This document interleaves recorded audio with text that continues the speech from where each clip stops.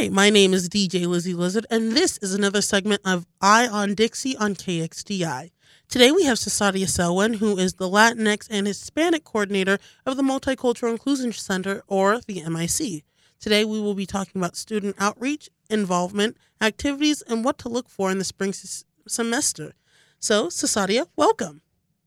Hi, thank you so much. So, as part of your job, what are some of the things that you do to help reach out to students? Wow. Okay, so to reach out to students and support them, it can vary across the board. There's definitely all of the key knowledge skills that I try to provide students, especially to first generation who may not know exactly how the university works. But beyond that, when you have the skills to kind of work through the university environment, I try to go where typically our education hasn't gone and provide what I call the hard skills and really flourishing in life, which is going to be understanding things like self-awareness, self-love, Right. connecting to others, developing communication skills, really actualizing what it is you want in life and how we can help you get there. And that's very important, especially as you're preparing. The whole point of college is to prepare you for the real world and not just taking a class and writing a paper. It's what are you going to do once you get to that next step. So very important. So what I know you also plan events for students. What has been your favorite event so far this semester? Oh, that's tough. My favorite event that I have personally planned by myself would have been the Curandera event that I had during Latino Heritage Month.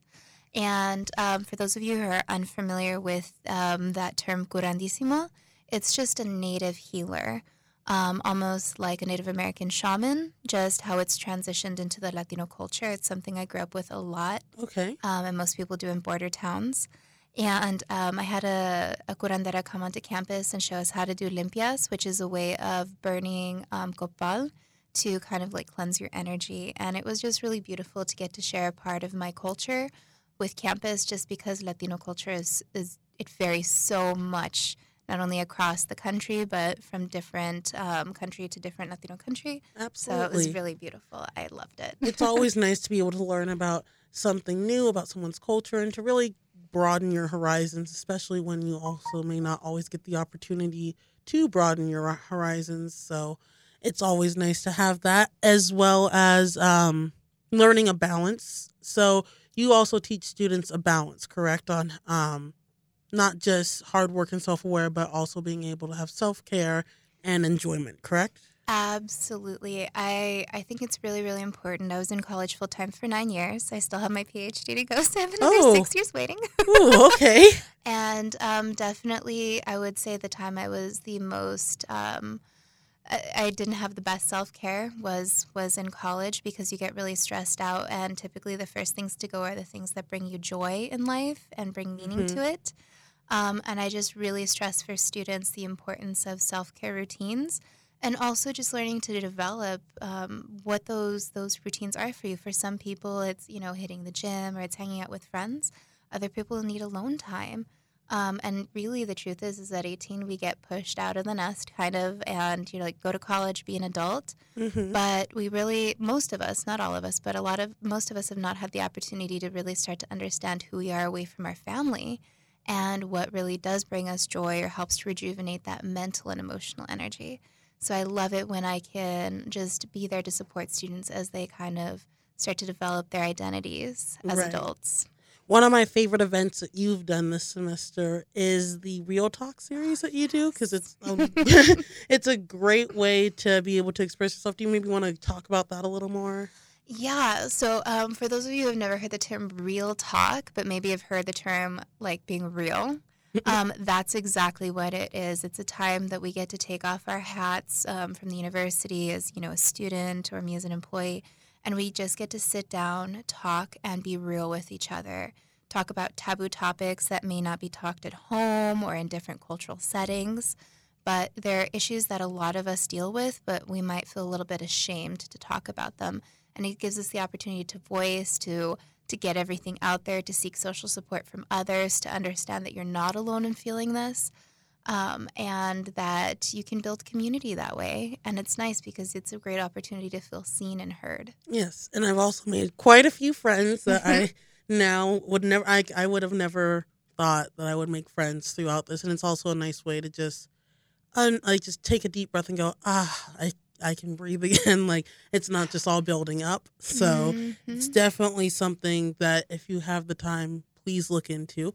So with that, I know also one of your main goals is to help students succeed. Are there any scholarship or internship opportunities that you want students to be aware of at this time for the upcoming semester?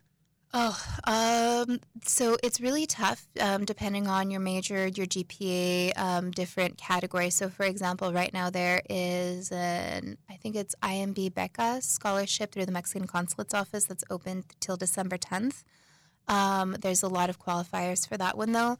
Essentially, I would say if you're looking for any type of funding, just come and work with me often because I would say in the last 3 weeks, I've probably sent out about 5 different scholarship notifications to different groups. As soon as I learn about them, I get them to students. Same thing with summer internships, especially if you're in STEM. Please come and see me or go see the undergraduate research office just because there's opportunities for you to really start building your resume now, and I don't want anyone to miss out on that. Yes, because as you go through and start applying again after you graduate, they really do look at internships and what have you done throughout your 4 years instead of just saying, I went to ... concert and I went to Coachella. Like that doesn't really, I guess, impress employers as much. So is there any way that students can get involved with the Multicultural Inclusion Student Association or with any MIC clubs that you know of?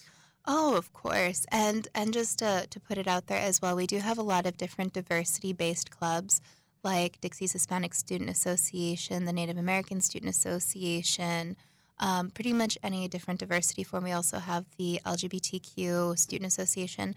You can come to those meetings. You do not have to identify from that community. We are always looking for allies and advocates and friends from every different walk of life. So you can come to any meeting. Anyone's welcome. They're usually in the Multicultural Inclusion Center, and we have them posted on, is it Trailblazer Connect? Yes, on our Trailblazer link. Yep. Just go under the MIC and you'll be able to find all of the clubs that are listed and their normal meeting times. Also, contacts of their presidency and how to reach out to them as well. Exactly. And then for our student leadership, MISA is what we call it.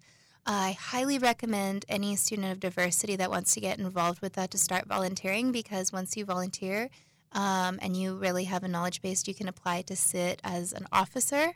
And the great thing is, if you're selected to do that, it pays half the full-time tuition. Ooh, and anytime you can figure out tuition, that is a benefit and a blessing. Yes. So you can come and see me for that, which is fantastic. Or you can see the person in charge of MISA, which is our wonderful and fearless assistant director of the MIC, Mike Nelson. He's absolutely wonderful. He's in Browning 209. I recommend just stopping by and saying hi to him. He's fantastic. Yes. Never a bad time when you talk to Mike. Never. Also, if you have any other questions, be sure to also refer to Dr. Tasha Toy as well. She is the director of the MIC, as well as Mikey is the assistant director. So be sure to check into that. So with you, Cesaria, do you take appointments to see students or walk-ins? What's more of your best approach? So I definitely take walk-ins. I'm on campus a lot. So anytime you want to try and walk in and see me, you're more than welcome to.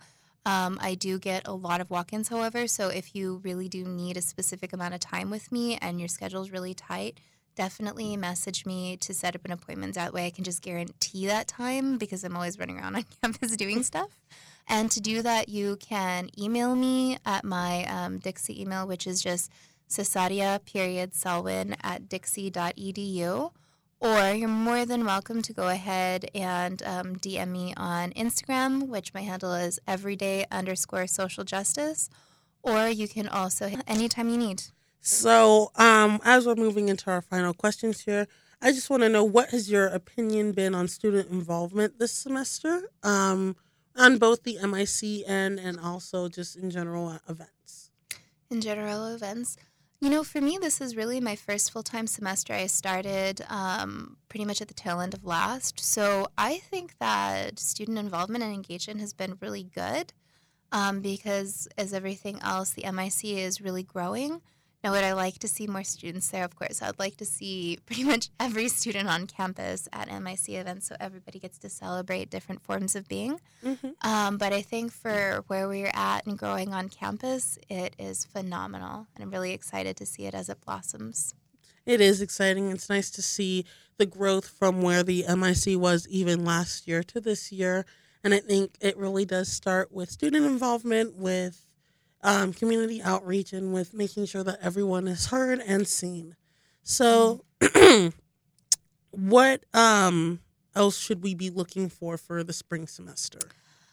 So my two main series are the Real Talk series, which meets every other Friday. It'll probably be meeting still at the same time, which is around 1:30. I like to buy everybody lunch. More than welcome to join in for that. On alternating Fridays, I'm going to be making my Try It series more consistent. And what that is you have an opportunity to try different hobbies with me so they're not so scary. Things like archery, horseback riding, rock climbing, painting, just any different forms of hobbies. And I'm super open to having students suggest stuff. But on those alternating Fridays, we'll be doing that. Giving you an opportunity to see, those healthy wellness practices and just hang out with some friends. So those are two fantastic things just in case you're trying to find some people to hang out with. Fridays, we've always gotten you covered.